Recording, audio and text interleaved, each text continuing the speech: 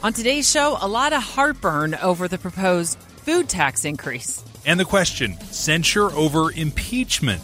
Representative Ben McAdams is on the censure train. Tune in Monday through Thursday, 9 to 11 for Dave and Dujanovic. Hi, ever wonder what it's like to face a 350-pound lineman who wants to smash you into the ground? I know what that feels like. Scott Mitchell here, and I want to tell you about my podcast, Helmets Off, where I talk about the pressures of being an NFL quarterback and some of the other pressures pro athletes face when the helmet is off. It's a podcast, and you can get it free on Google Play, Apple Podcasts, and at KSLSports.com. Well, people are looking sometimes at the wrong medium for feedback. I think that there's an over-reliance, for example, on blog comments. Blog comments are just an echo chamber. You have a couple of very strong personalities that get in there, and they dominate. We haven't figured out, journalism hasn't figured out how to tame that and to make it more of an egalitarian or a less threatening place for people to go and leave their comments. I mean, I'm intimidated by blog comments. Welcome to Innovation and Leadership, where I interview uncommonly high achievers like top investment fund managers, elite special operations soldiers, startup CEOs who sold their companies for billions of dollars, pro athletes, Hollywood filmmakers, really as many different kinds of experts as I can. The whole idea is to hear how they did it and then what advice they have for the rest of us that can be applied to the organizations we're trying to grow and innovate. Thanks for listening, and I hope you enjoyed today's show. This is part 2 of our interview with Christopher Elliott. If you didn't catch part 1, please go back and listen to his years of experience at MSNBC and CBS and National Geographic Traveler, and these days both USA Today and Washington Post and Elliott.org, his advocacy group. Did I hit the main points there? Did I miss any good ones? No, you got them all. Thanks. Well, I kind of want to pick up where we were ending off in episode 1, and this idea of as the world of journalism is changing, and as there are people who are seeing the example of somebody like you. You look at Elliott.org, and it's a nonprofit that's helping people's lives with the customer service issues and the other ways that consumers are not being protected. But it is kind of a media company as well, because you've created such good original content, exclusive original content. For somebody who's come to the conclusion, man, I think our brand needs to do that. We need to follow that example. What are some of your pieces of advice that you feel like aren't just out there on a million blogs or in a million keynote speeches about doing something like this? Oh, I don't know, because I don't listen to all those keynote speeches and read all the blogs. So maybe you might find something really good out there. I think that a lot of times people will go about creating a media enterprise, and they won't let it evolve organically. So they'll just maybe force it. And I've tried it both ways, where I've tried to create something and do market research and then say, okay, this is the product that I think people will want. And that doesn't really work so well, for at least in my line of work. What you want to do is quiet down and let the readers talk to you. Hold on, are you getting arrested? Oh my gosh, they're coming for me, Jeff. It's live radio, right? You never know what you're going to hear. I think that in my best experience has been listening to what people want and then creating a product, and then allowing that product to evolve over time. And I'll give you an example of that. About 20 years ago, everyone wanted quick Q&A columns, and to a certain extent this is still true, but they wanted quick Q&A columns, took a consumer problem and then fixed it. Those did very well. In the early part of the 21st century, so about 10 years ago, we had blogging. People wanted the navel gazing. That tended to do very well. So you could post something that was 350 words that just said, I saw a story today and it was stupid and I'm so much better than this. And so that's why you should be reading this blog. Thank you very much. Goodbye. And you still see people doing that today. There are some very well-known loyalty program bloggers that do that, where they'll go and find something that's done in the mainstream media. They'll post a hyperlink to it, and they'll tell you why it's so stupid, which is really unfortunate because it doesn't really help anyone. It doesn't maybe brings in a few more clicks for that blogger, but it's not adding value to the media ecosystem in any way. So if I had just continued doing what I was doing 20 years ago, I think that I would probably be irrelevant by now. But over time, readers have told me, maybe you should be trying to give us more information about how to prevent a problem like this, or whatever. And so our stories have really evolved from these quick Q&As to much more long-form journalism. And the subject matter has become much sharper too. I used to go online, 10, 15 years ago, I would go online and I would rant about it. That kind of has a limited shelf life, and it doesn't really help anyone. Now, everything is very focused on a consumer problem, how to prevent it, and then we go and fix it. And they can run anywhere from 1,000 to 2,500 words long, which is really long-form journalism. So my advice just to you would be to listen to the readers. Don't think that you have the solution and then just stick with it. You might have the solution now, but I guarantee you that in a couple of years' time, the readers' needs or wants will change. And if you don't keep up with that, you will be irrelevant. Well, I'm really glad you brought this up because it does make me think differently. I think about advice out there of if you're going to get serious about this in the organization and you guys are really going to bake this into your DNA, and it's not just going to be like, that bolt-on content marketing thing that you guys are going to start doing where you hire some 22-year-old intern to put fluffy Facebook posts out a lot, right? Like if you're going to get serious about this, there is this advice out there, which I see the wisdom of have an editorial mission statement. You need to rally the troops in one direction so that this isn't just like a random buffet of stuff, right? Like we're not putting out content to put out content. It needs to be narrowly focused on something that's going to help our ideal client. But what I don't hear much of that I feel like is equally as wise, I feel like you just brought up of and then be open and then be responsive. And it sounds dead obvious, but I don't know that many of us have built in mechanisms for questioning, was our original editorial mission statement wrong? Or, how many of those assumptions have not panned out? I don't think a lot of my friends or clients have that scheduled in. We're probably going to start this new investment fund, and we totally want to do this stuff, teaching regular people Warren Buffett principles so they can make their own decisions, right? And I love that stuff. And I've made a lot of assumptions about how much other people will. But, I certainly haven't been thinking about making sure to schedule the quarterly meeting to see what the responses are being, Oh, absolutely. Well, one of the things that I do as a consumer advocate is I always try to go back to the mission statement and say, is the company following its own mission? Not editorial mission, just regular mission. And one of the things that I found is that mission statements do change.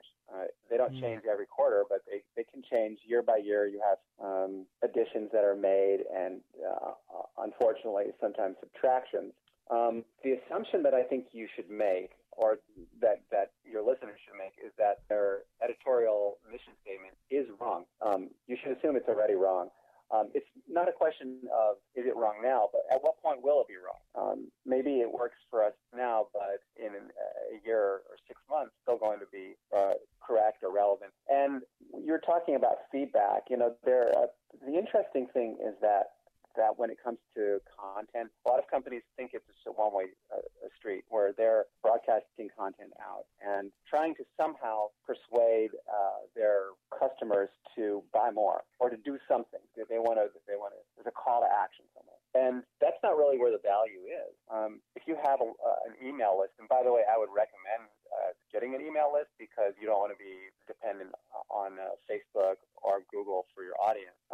You would send maybe an email newsletter out, but it's so easy to solicit feedback from people. You could put a question into the newsletter. You could have a story that has a provocative ending with a poll. There's any number of things that you can do to solicit feedback, but that's what you really want to do. You want to start a dialogue with your customers and your clients, and you want them to tell you what they want. And the more in sync you are with their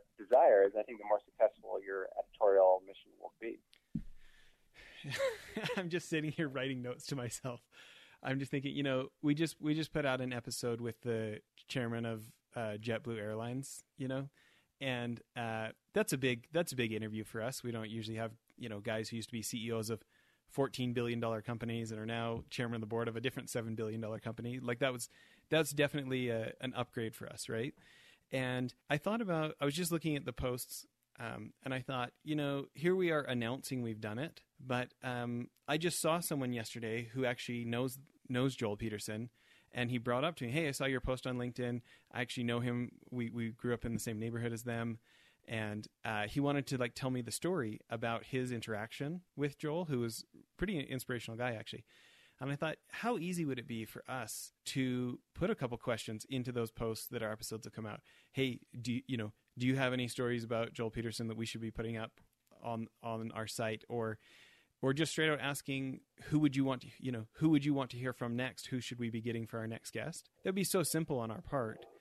So I wrote a note saying, Jess, you dummy, how come you're not doing that? Well, and what would really resonate with your listeners is if they shared their JetBlue stories. Tell us about your last JetBlue flight.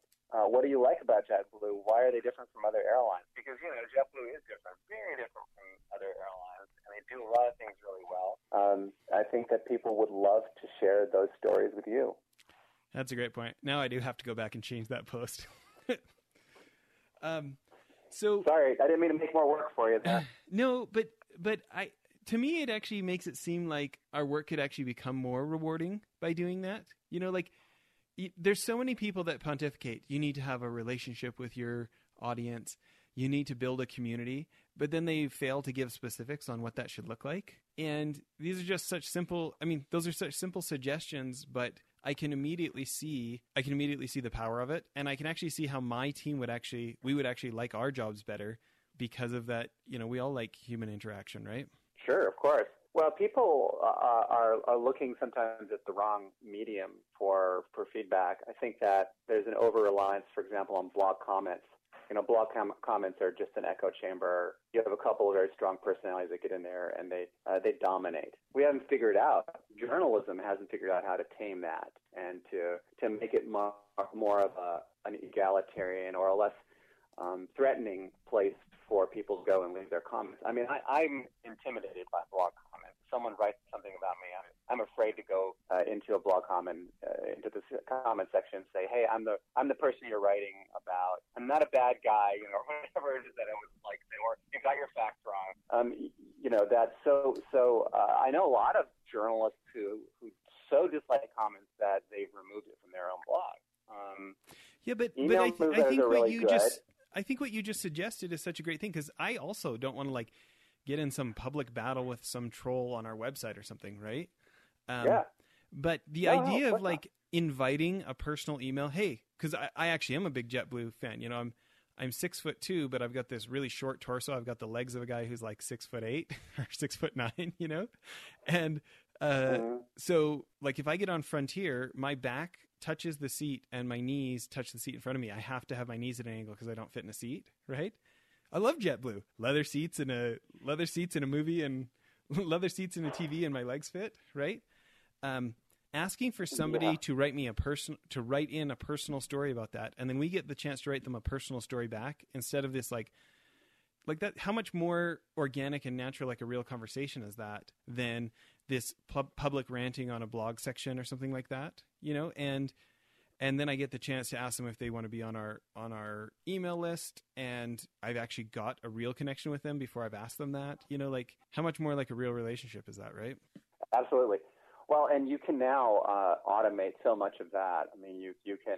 We have millions of readers, so I can't afford to write. Sure. I don't have the time to write back personally to everyone. But you can, once they have subscribed, you can create a funnel where you're doing some autoresponders that are very personalized and make people feel like they are special. And but I know also people who over-rely on those, and then they don't respond to any of the personal emails, because sometimes you will get an email that says, hey, Jess, I heard your podcast. I'd love to know about this. And then you send an auto response or something like that. You don't want to do that. But there are. Yeah, it's definitely a balance beam, right? So many. You fall off either side of it. But yeah. The personal connection is really important with readers. I have readers who would follow me to the ends of the earth because they feel like they've made a personal connection with me, and they have. And we remember each other's birthdays. We ask about each other's kids. It's a real genuine friendship. And whenever I'm in town, we visit. I think that's really the deep connection that you want to get with, whether you're a journalist or whether you're running a company. You want to have those kinds of real diehard customers. I think, going back to JetBlue has that kind of a very loyal following because they've done right. They've got the seats that have a humane amount of leg room. They feed you. They give you headsets when you go on the plane. They're nice to you. And just being nice to you means so much. Have you ever flown Air Canada? Well, yeah, I have, and I got to tell you, you were talking about Frontier. I don't want to badmouth any particular company, but if I had to badmouth one, boy, Frontier, I've got a lot to say about them. Well, the JetBlue of Canada is called WestJet, right? And it's just so stark when you go on a WestJet flight and they treat you like, it's like Southwest people making jokes or like JetBlue people that treat you with respect. And at Air Canada, you feel like you snuck your way into like the cool kids club, except none of them want you there, except them is the staff, Yeah.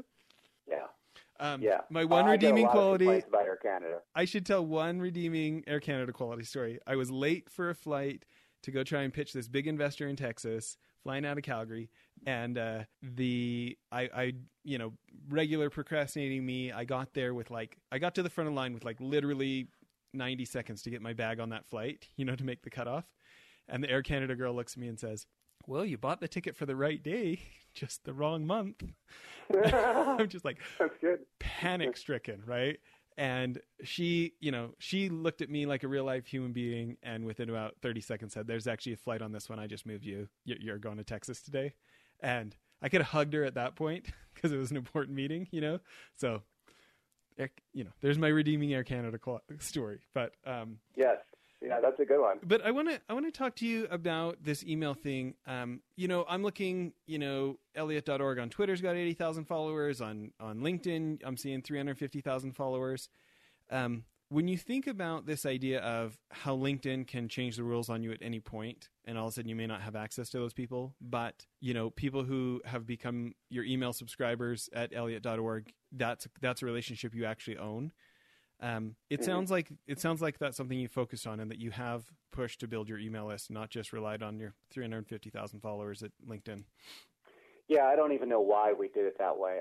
LinkedIn had a program a few years back called the Influencer Program, where they just chose people they thought were really important and made them influencers, and they started to promote all their work. They made me one. I have no idea why, but they made me one. And so everything that I was doing got promoted heavily. If you wrote a story on LinkedIn, that would get heavy promotion. But you're right. They change the rules frequently, and you just never know.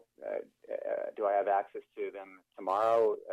Who knows? The thing about email newsletters is it always felt good to me to have that direct connection and to be able to send a newsletter out. And it also is a really good way of driving traffic to, let's say, a website or to social media. Yeah, and if you don't spam people, right? Like, I think about all the hundreds of newsletters I've unsubscribed for over the years, right?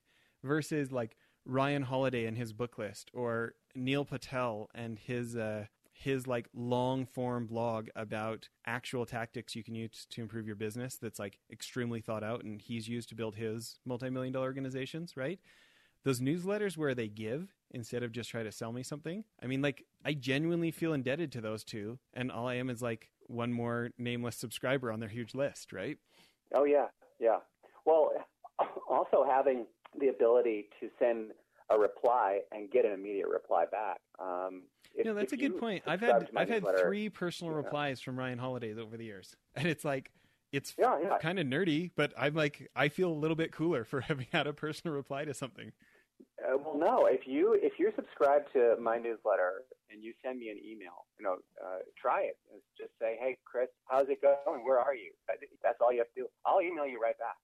I love doing that. That's just, I love it more than being on Facebook or doing a tweet. I think email is a really great medium for connecting with people. It's funny because the inner investor in me is immediately going like, well, this won't scale. That you can't really do this. Like, you can only do this at a small scale, but not at a big scale, right? And what's funny is, like, I had the CEO of Zoom on, the online video company Zoom, and their CEO had grown to like 140,000 subscribers with zero advertising by doing obsessive customer service. And he told these stories about, like, over and over, like, when people would quit Zoom, they would get a personal email from him saying, hey, I'm the president of the company, I'm the CEO of the company, and I'm really sad you're leaving. I would really love to know what we could have improved to keep you. And then people write back and they're like, ha ha ha, this is a great bot. What a disingenuous autoresponder, right? And he would immediately write back, no, this is really me. Can we hop on a Zoom call right now? I'd like to talk to you. And his just, like, obsessive care. I felt like he was super obsessive about two things. One, the quality of the call. Hey, this won't break down like Skype. Hey, you won't get robot voice. Like, this is going to be a better experience. And just, like, extremely unscalable personal contacts on customer service. And he was just a fanatic for it. And, now they're public. I'm looking on them right now. They've got a $19 billion market cap by doing something that sounded to me extremely unscalable, right? Right, and the interesting thing is that it actually is scalable. It's scalable. If you're listening to this podcast right now, it's scalable. I have a daily newsletter with more than 25,000 subscribers, and you'll get an immediate response from me if you email me from the newsletter. Jeff Bezos publishes his personal email address. Actually, we publish it for him on our site. and I should take a step back and say one of the public services that we provide is a very exhaustive list of corporate CEOs and their personal contact information. By the way, where is that? If I'm on Elliott.org, because I think you guys have one of the largest, if not the largest, of that. If I am on Elliott.org, what tab do I go to? Is it just the company contacts? Yeah, go to company contacts. And you can get, or there's a little search bar right there. Oh, on the right. On the left side, I think it is. Okay. Yeah. Under the donate button. I don't remember where. Yeah, I don't have it in front of me right now. I'm looking at it. My point was that, Jeff actually answers his email. Really? I think it's just jeff@amazon.com. He answers his email. And so you're never too big to do something like that, I don't think. Yeah. I just looked up JetBlue and the CEO, Robin Hayes, emails right here. That's great. Listen, this has been awesome. Maybe to close, I'll give you the option of what you want to answer. Either what's a question that you don't get asked on interviews that you wish people would ask more, or what's one of the best pieces of advice you ever got? You decide. Oh my goodness. Okay. The first question is one that I always ask people at the end of an interview, which is, was there a question that you wanted me to ask that I didn't ask? And the answer that I get most often to that is, no, I think you hit it all. Thanks a lot. Goodbye. Although some of the more prepared subjects will have talking points that they want. So I'm tempted to just do my talking points and say, hey, go to Elliott.org if you have a problem. Yeah. No, that's please, great. So I should say definitely, and I know that we've covered this in part one of the interview, but if you have any kind of a consumer problem, anything at all, not just travel, but any problem, exploding appliance, car turned out to be a lemon, plane ticket that didn't work, whatever, you can come to Elliott Advocacy. The URL is elliott.org, ELLIOTT, so it's 2 L's and 2 T's.org. And either I or one of my volunteers would be happy to help. We do respond to everyone, and there's also a really wonderful community there of people who care about good customer service. And we've worked really hard over the years to attract people to that community who are caring and helpful and kind. And it's a community unlike any other that you'll find online, because so much of what we find online these days is uncivil, nasty, filled with ad hominem attacks and vitriol. And this is very, very different. So I would extend an open invitation to your listeners to come check us out, consider becoming part of the community, at least read some of the stories. I think you would really enjoy them, and I think it would make you a better consumer. So those are my closing comments. I love it. Okay. Thanks again for doing this. This has been great. Yeah, I had a lot of fun. Thank you for inviting me. You bet. Bye, everybody.